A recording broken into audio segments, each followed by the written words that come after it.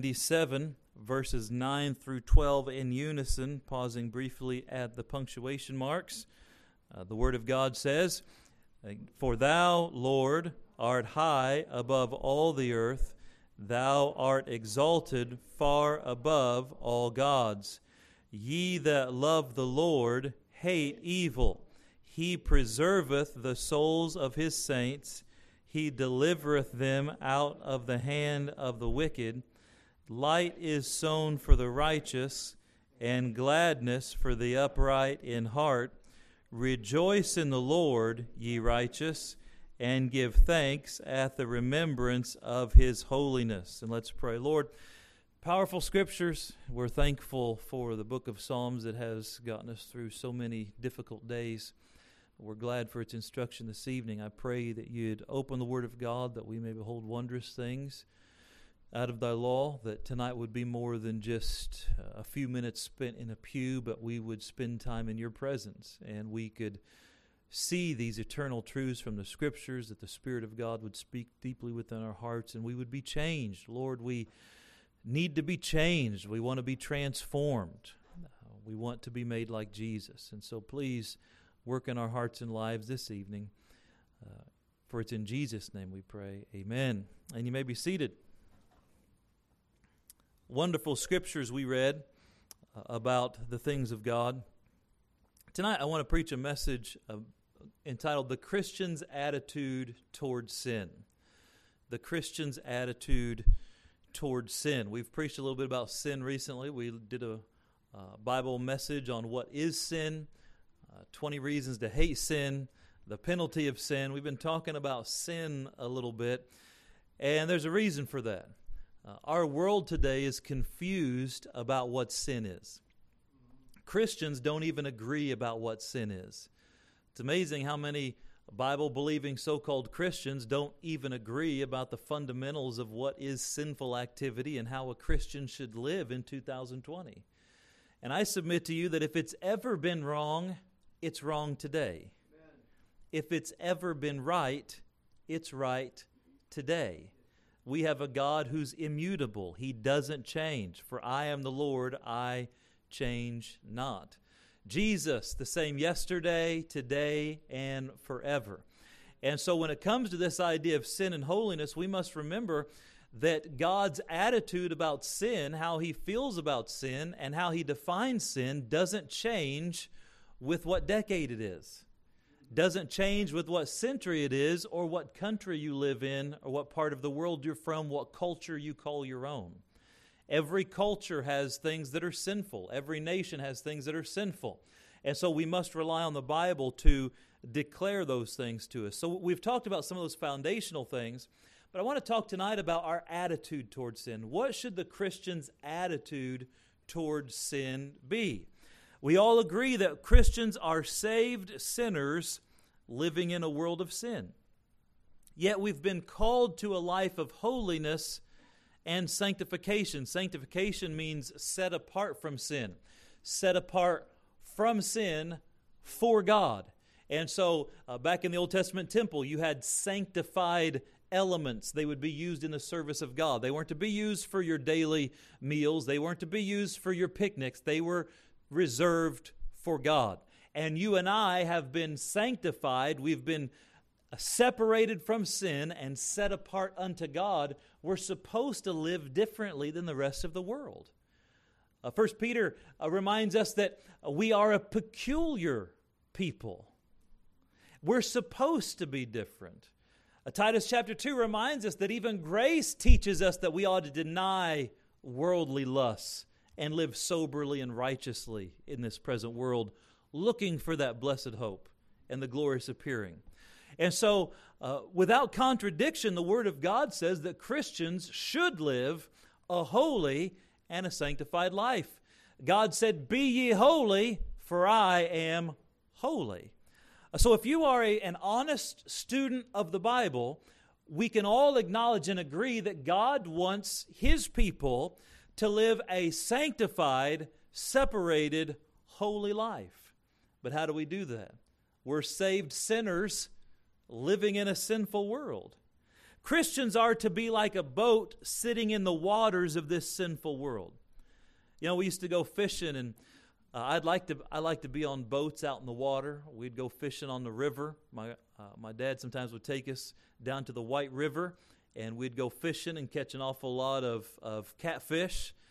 I was down south recently, and anytime I'm down south, I try to get some good old Southern cooking and, some good cornbread. Hallelujah. And I had me some cornmeal pan-fried catfish fillets. Let me tell you, I felt the Holy Ghost on that one. I mean, he was happy. And so some good Southern sweet tea.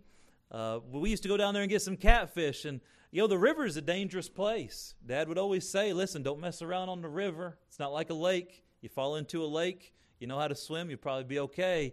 You fall into the river, there's currents, there's brush underneath, there's just all kinds of dangerous things. The water's muddy. Not like a clear stream or a more clear lake. It was muddy and dangerous, and the water swirling. And Dad would always say, don't mess around on the river when you're in the boat. Enjoy it, but pay attention. Because, there's no problem with the boat being on the water. But there is a problem when the water gets in the boat. I remember one time a friend and I, we're going to go fishing on this lake, and a guy said, you can use my boat. And we get in the boat, and we just start pushing out from the shore, and we get about 10, 12 feet away from the shore, and all of a sudden the back of the boat just starts doing this, And someone had taken the drain plug out of the boat and never put it back in. And we were furiously paddling, trying to get back to the shore before the boat went under. The rest of the story is we didn't quite make it. The boat actually sunk right by the shore. We had to pull the boat out full of water, dump it over, set it back. We were soaking wet. Oh, memories. But there's no problem with the boat being on the water. The problem is when the water gets in the boat. And there's no problem with a Christian being in the sinful world. Matter of fact, Jesus prayed, I pray not that you take them out of the world, but that you keep them from the world. And so there's no problem with you and I living in this sinful world because God's called us and empowered us to live a holy and sanctified life. The problem comes whenever the world gets in the Christian. And when the world gets in the Christian, we begin to sink. And so what do we do? What do we do about this sin? If we hope to live for God in this wicked world, we must learn how to navigate the waters of sin without being capsized, without allowing the sin to get into us. So tonight I just want to investigate what the Bible says about the Christian and our attitude towards sin. How should we think about sin? The Bible has a lot to say about how we Christians should think about sin. Consider this. How we think is as important as how we act. Let that sink in for a minute. How we think is as important as how we act. I know a lot of people, they say, well, I don't do anything wrong. I mean, I might think bad things, but I'm not acting on it. Well, the problem is you will.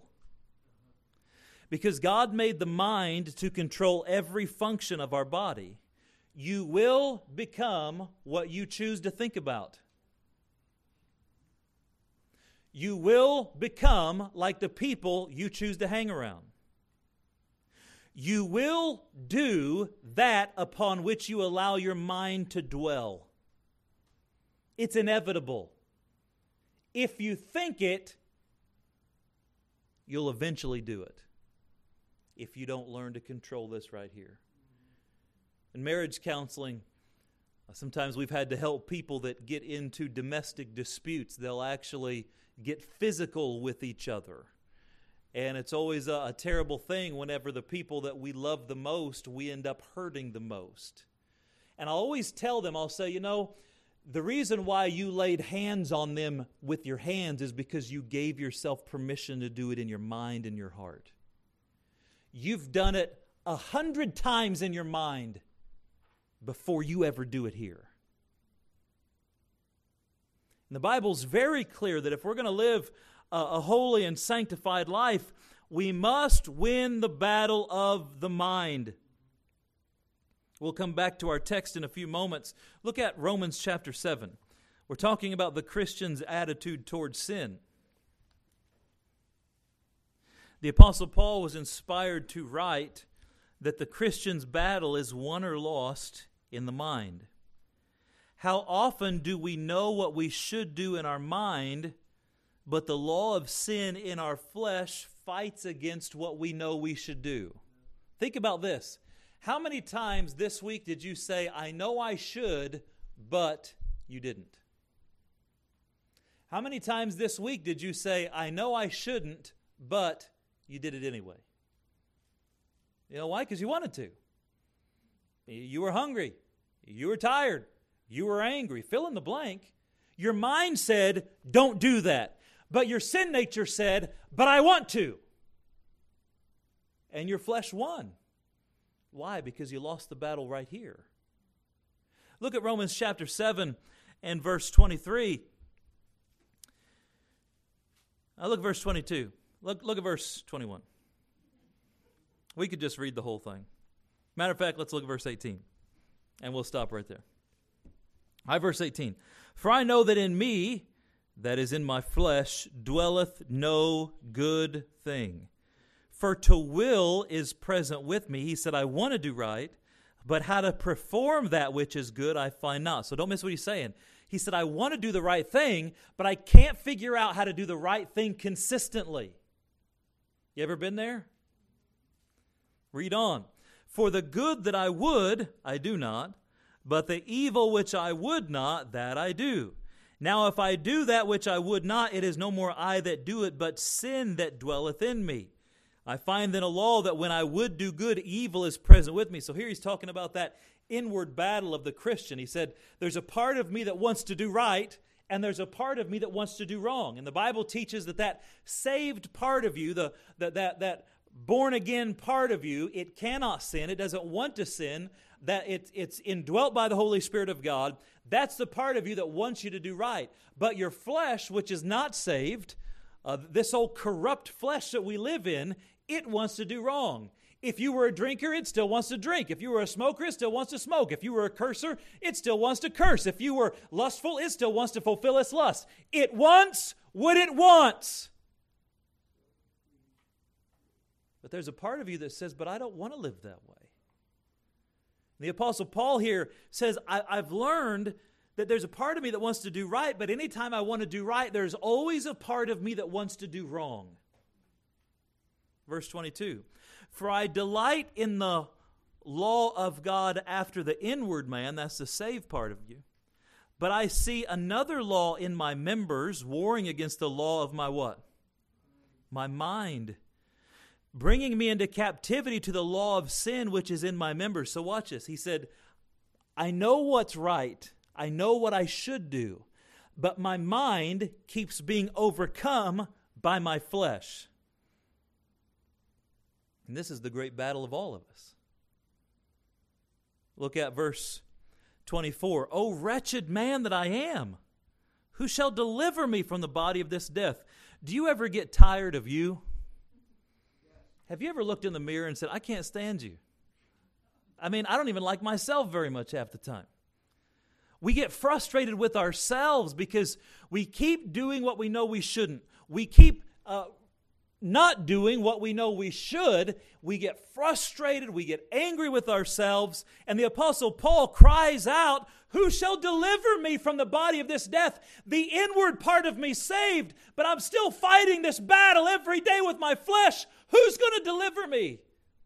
Oh, and God gave him the answer. Look at verse 25. I thank God through Jesus Christ our Lord. Amen. Jesus is always the answer. I don't care what your problem is, the answer is Jesus.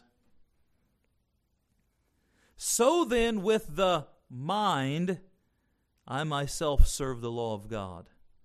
But with the flesh, the law of sin. Watch this. The Apostle Paul, through inspiration, said, I've learned that if I win the battle of sin in my mind, that my flesh doesn't have power over me. The battle is in the mind. This is why it's so important how you and I learn to think about sin. What is our attitude about sin? It's vital that we learn this truth. Jesus Christ empowers us to win the battle of the mind so that we can serve God. We have the power to bring every thought into the obedience of Christ. Think about this verse as I quote it for you. 2 Corinthians chapter 10, verse 5, casting down imaginations and every high thing that exalteth itself against the knowledge of God, and bring into captivity every thought to the obedience of Christ. So we don't have time to develop this fully, but here's the idea. Through the power of Jesus Christ, and one of the benefits of salvation is you have the ability to control your thoughts. I know it feels like you don't, especially people who have an untrained mind or people who've struggled with different things. You just feel like your mind's out of control. We've dealt a lot of with a lot of people over there doing counseling, different types of mental disorders and different things like that. And some of those things are just an untrained mind that have been taught your mind's broken. It will never think correctly, and you're just stuck like this the rest of your life. Well, the Bible teaches that Jesus Christ can give a sound mind, just like He did to the maniac of Gadara. Here's a guy, we said recently, he was a nude dude in a rude mood, running around, living in a cemetery, breaking chains, terrorizing people. Then he meets Jesus, and the Bible says he's sitting down, clothed, and in his right mind. I believe Jesus Christ gives you the power to control your mind. Now, you can't control every thought that goes through your head because the Bible says Satan has fiery darts that can tempt us. And I believe those fiery darts are ideas, thoughts that he can shoot through your mind. But you decide whether or not you latch on to them and believe them. But you can discern the thoughts which are not from God and say, no, I reject that thought, that's not from God. I reject that thinking, that's not from God. I will not accept that, that's not from God. And you can bring every thought into the obedience of Christ. See, Christ in you, the hope of glory, is very powerful and active in your life if you'll let Him. We can control the mind. We are not a slave to our mind. God made our mind to work for us. Christians should not walk in the vanity of our mind. That's what the wicked do. There's a lot of verses here that I could remind us of, but Ephesians chapter 4, verse 23 says, and be renewed in the spirit of your mind. Philippians 2:5 says, let this mind be in you, which was also in Christ Jesus. Don't miss what I said. You can have the mind of Christ. God has given you the ability to think like Jesus. That's powerful. You ought to be praying every day, Lord, let me think like you. Lord, let me look at this situation like you would. Lord, let me see this situation like you would. Lord, give me the mind of Christ. You can pray that, and God can help you think like Jesus. Because the Bible teaches us that our attitude toward life and the things in this life have a huge impact on our actions. Now, the Bible mentions 4 attitudes that God's people should have towards sin. So we've already laid the foundation that there's a lot in the Bible that says it's important about how you think, because how you think affects what you do. But there's 4 things in the Bible when it comes to a Christian's attitude towards sin, and I want to show these to you, and hopefully it'll be a blessing. So let's turn back to our text verses, Psalm 97. These are wonderful verses. We read verse 9, for thou, Lord, art high above all the earth, thou art exalted far above all gods. Amen. Aren't you glad we've got the right God? I'm glad we don't serve Baal or Ashtoreth or Molech or some other weird god the world has created, some Indian god, some spiritualistic god. The Hindus have over 300 million gods. I don't even know how you keep track of all that. Some people have a god for everything. No, we have Jehovah God. He's the creator of the universe, the God of heaven. And we know His Son, Jesus Christ. But then the Bible says in verse 10, ye that love the Lord. Let me ask you a question. Do you love the Lord? I mean, honestly, you should. I mean, you should love God. You should really love Him. You say, well, how do I know if I love Him? Do you think about Him? Do you tell people about Him? Do you talk to him?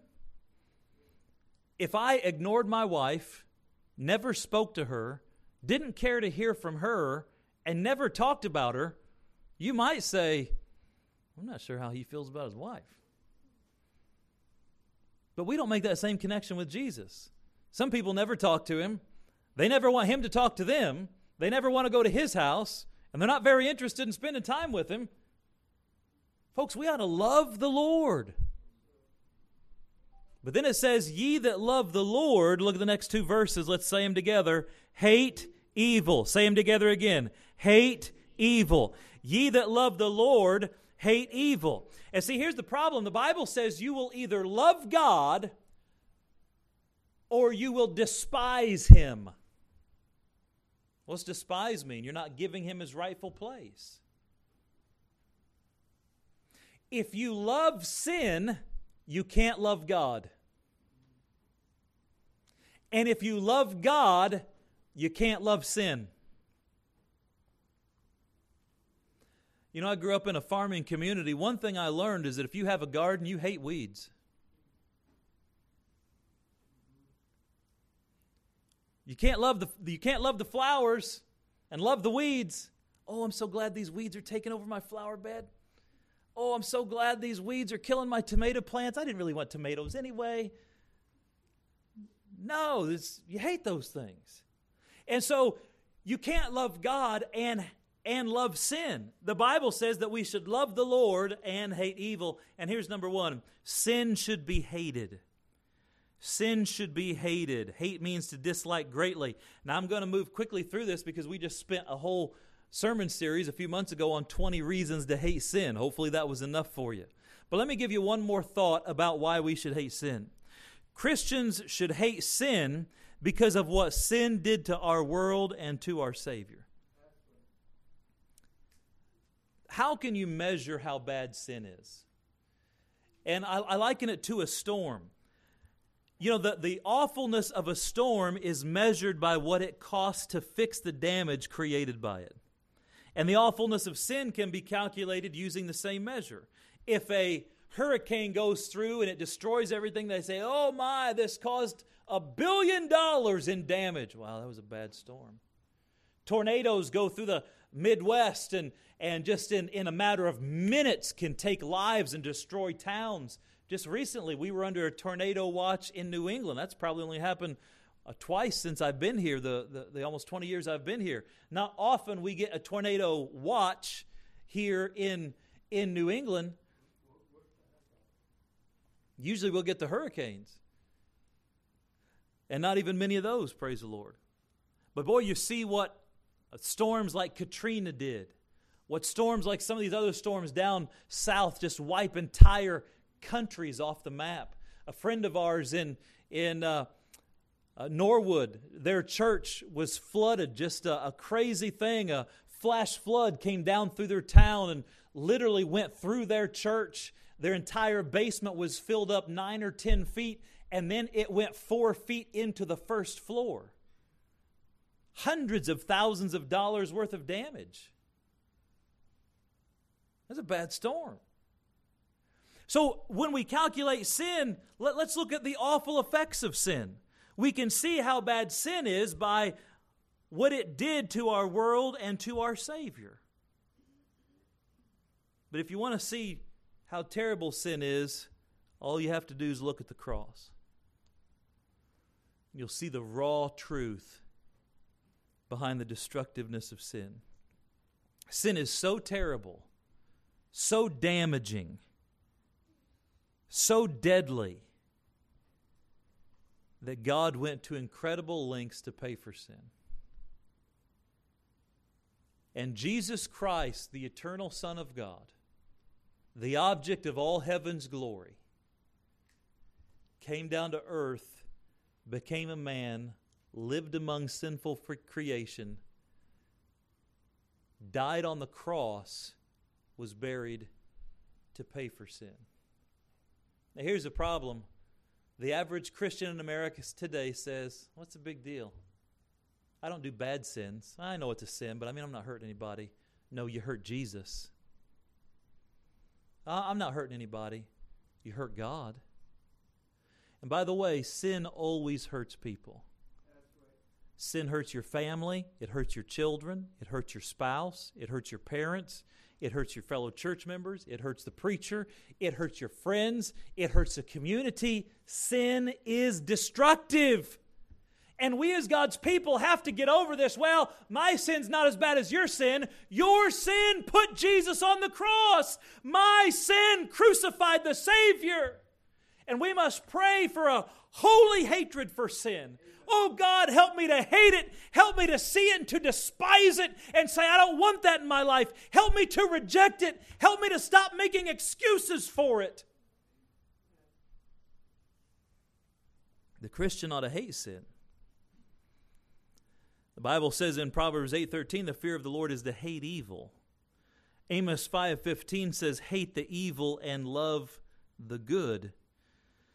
We should have a holy hatred for sin. Let me ask you this, do you hate sin? If not, you should. And we all ought to pray, God, help me to hate sin. But let me warn you, what we usually do is we hate other people's sin and excuse our own. I'll hate your sin. You're terrible. How could you do that? But my sin, no, you don't understand. That's not that bad, and I got it all under control. No, Lord, help me to hate my sin. Help me to hate the sin in my life. All right, how should we feel about sin? What should the Christian's attitude toward sin be? Number one, sin should be hated. Number two, sin should be mourned. Look at Psalm 38. Psalm 38.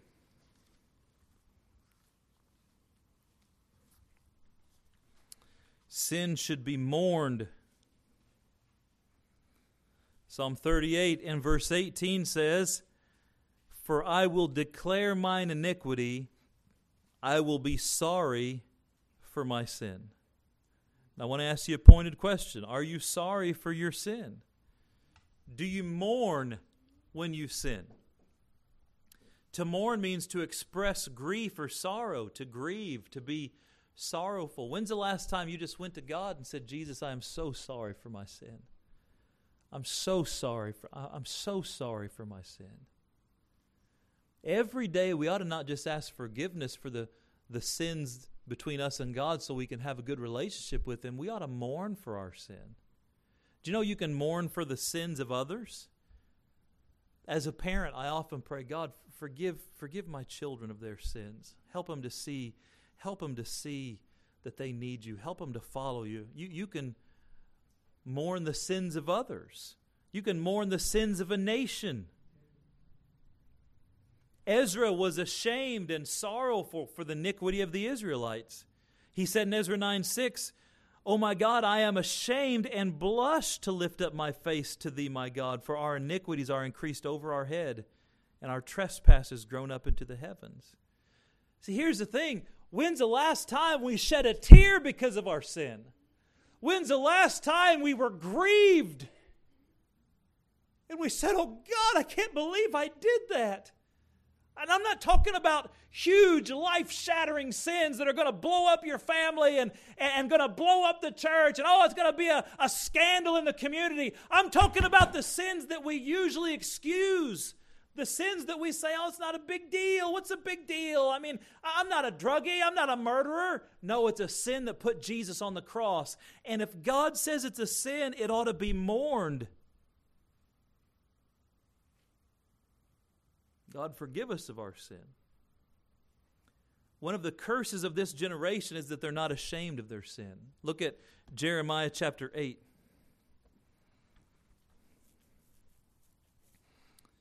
Sin should be mourned. Jeremiah chapter 8.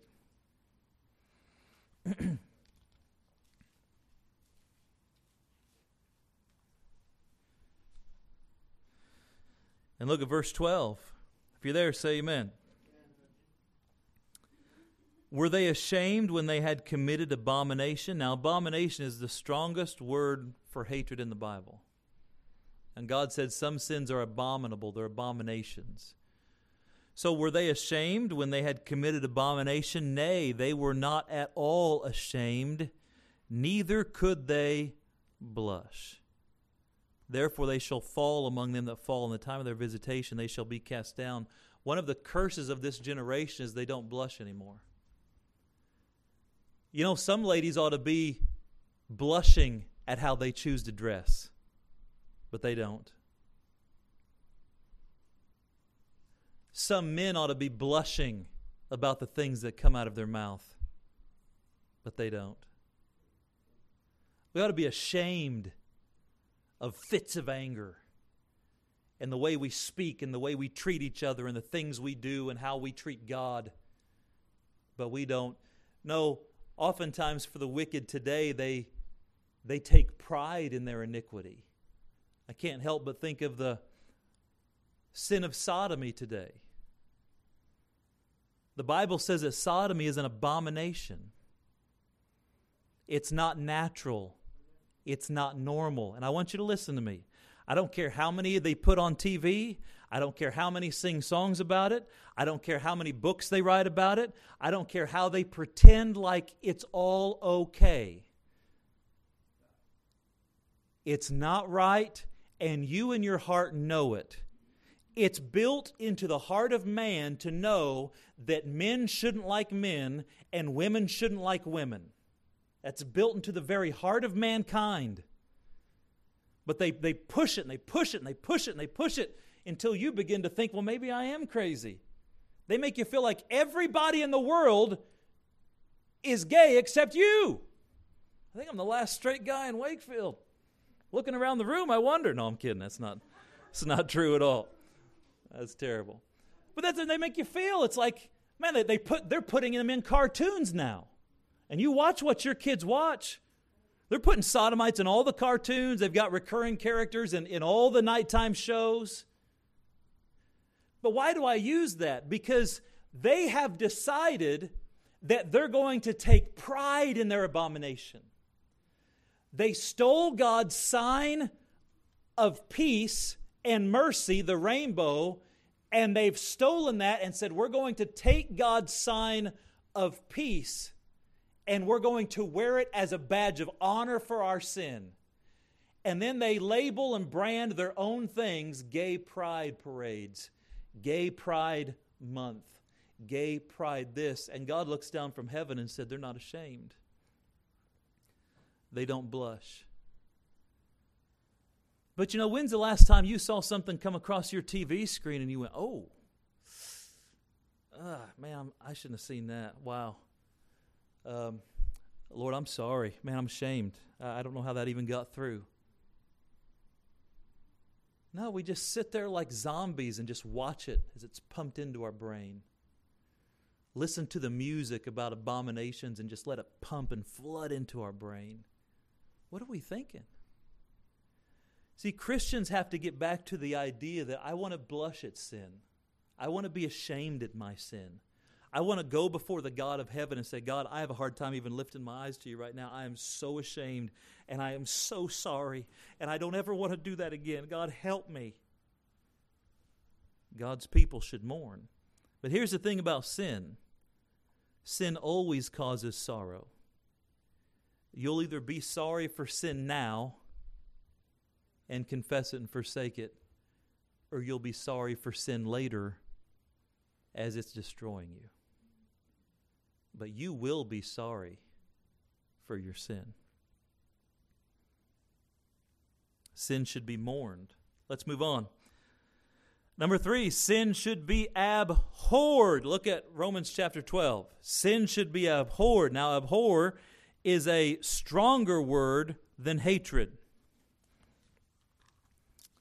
All right, Romans chapter 12 and verse 9. If you're there, say amen. All right, Romans chapter 12, verse 9. Let's read it together. Let love be without dissimulation. Abhor that which is evil. Cleave to that which is good. All right, so watch this. Abhor that which was evil. Simple. Simple statement. What does abhor mean? It's a stronger word than hate. It means to hate extremely or with contempt. To loathe. To detest or abominate. It also means to cast off or reject it. Abhor is the verb form of the noun abomination. God says, abhor evil. Don't just hate it. Learn to be disgusted by it. Learn to loathe it. Learn to look at it and you just have such a hatred, it almost causes a physical response. When you loathe something, it's almost like you get that kind of gag reflex. Like, how many of you have a food that you absolutely hate? I mean, you absolutely hate.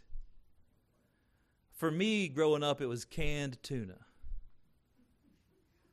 I'm telling you now, I don't believe it's tuna in the can. I think it's false marketing. If I had money, I'd sue the company. We'd find out what's really in there. DNA testing. Either that or it's like tuna from Chernobyl or something. I mean, it's like, it doesn't smell like tuna, right? I've had real tuna. I like real tuna. But whenever you crack that can open and like this green cloud kind of goes into the room, it's bad. Now, how many of you love canned tuna?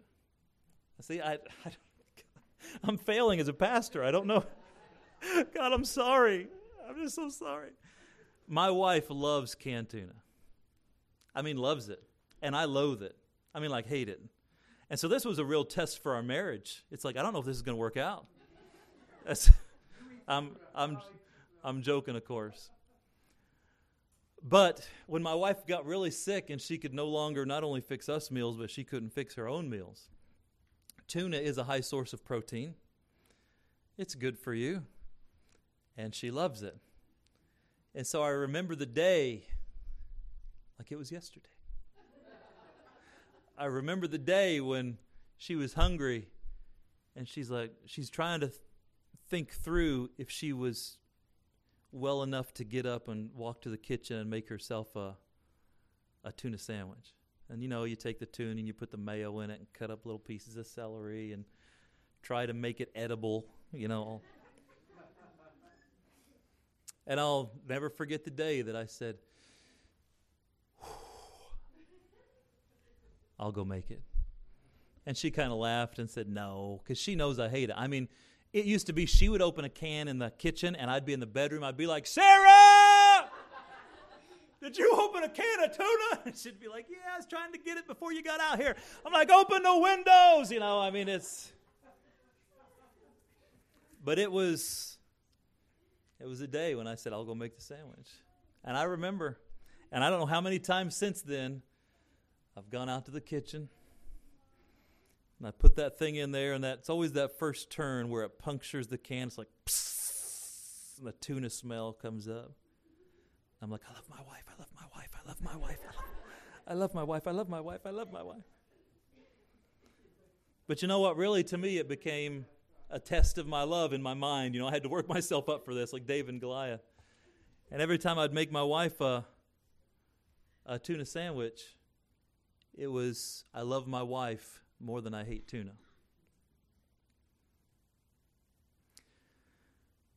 And I wonder what it is in your life that you really hate. I mean, you really hate it.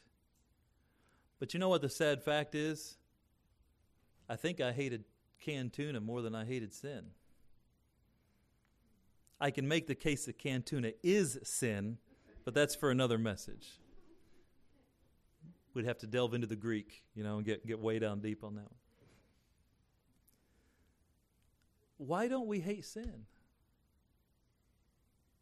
We see what sin did to the world. We see what sin's done to others. We see what sin did to our Savior, and yet we excuse it, and we allow it, and we give it entrance into our lives, and then we beg God for help whenever it's destroying us. And we need to stop that Christian cycle by saying, Lord, help me not only to hate sin, help me to abhor it. Help me to detest it. Help me to have that physical response to, no, I can't even think about that. That'd be a life changer, wouldn't it? Let me give you the last one here. Then we go to the house. How should we think about sin? Look at 1 Thessalonians chapter 5. Christians' attitude towards sin. 1 Thessalonians chapter 5. I'll just mention this one. 1 Thessalonians chapter 5 and verse 22. Let's read it together. Ready? Abstain from all appearance of evil. All right, now let's just talk honestly for a minute. It's amazing to me how many Christians don't want to acknowledge this verse even exists. I was talking to someone recently and I brought up this verse. They said, well, what's wrong with such and such? And I gave them several verses. And then I mentioned this verse. I said, the Bible says abstain from all appearance of evil. They're like, oh, is that really, really? Is that really a thing? And I was like, wow. Since when did this verse not matter? The Bible says we should not only hate sin, we should not only mourn over sin, we should not only abhor it, but we should avoid the appearance of sin. Why? I think there's two reasons why. The first is there are people in your life that really hope that you do have victory in your life. They need you to conquer the sins that are killing them. They need to see it work in your life so that they will accept the help of God in their life. And anytime it even looks like you're involved in sin, Satan goes to him and says, see, that's not real. That's not real. They pretend like they've got victory. They don't. They're sinning in the background. And you know this world's cynical, and everybody thinks everybody's a hypocrite. And so even the appearance of evil can give Satan ammunition to say, see, that stuff's not real. But I guarantee you, if we had the eyes of God and we could look through each one of your lives, there is someone you know right now that they're not accepting Jesus or they're backslidden, and maybe they even give you a hard time, but there's a little part in them that desperately hopes what you have is real. But I wonder if they're just seeing enough of it, if they're seeing enough evidence of it. The second reason why we should abstain all appearance of evil is because just like there's people that hope it's real, there's people that hope it's not. And there's God haters and atheists and agnostics, and they look for any and every excuse to blaspheme God. And just like when David got into sin, the prophet told David, you've given the enemies of the Lord great occasion to blaspheme. You've given the devil ammunition, and now God's work has been hurt. Folks, I'm just going to say it plain. God's people in 2020 have to stop fighting for their personal rights and start fighting for the glory of God. Amen.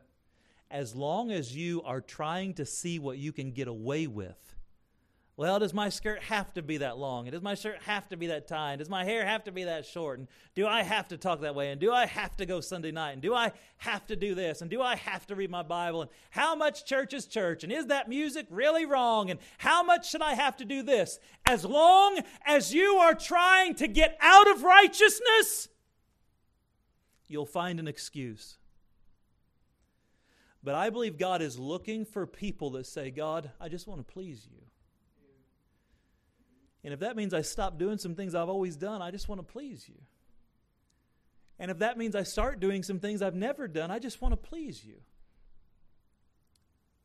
The Bible says in 2 Chronicles chapter 16, the eye of the Lord goeth to and fro over the whole earth, seeking whom he may show himself strong on their behalf. And I'll tell you this, in 2020, God is still looking for people that he can show himself strong in.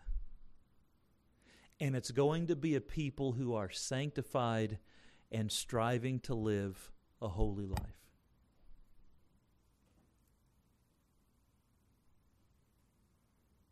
Let's just choose to please the Lord, amen? If it even looks wrong, I'm out. If it feels wrong, I'm out. If I think it's okay, but it might offend somebody else, I'm out. You say, but what about your rights? I'd just rather let God have His glory. Amen? And so let's pray. Lord, thanks for teaching us how to think about sin. We ask that you would help us. This is an important lesson, but one that is not the milk of the Word. It's more the meat of the Word. And I pray that you'd help me, help us as a church, help us as individuals learn to yield to you in every area. Stop fighting for our personal rights and personal freedoms and trust you and please you.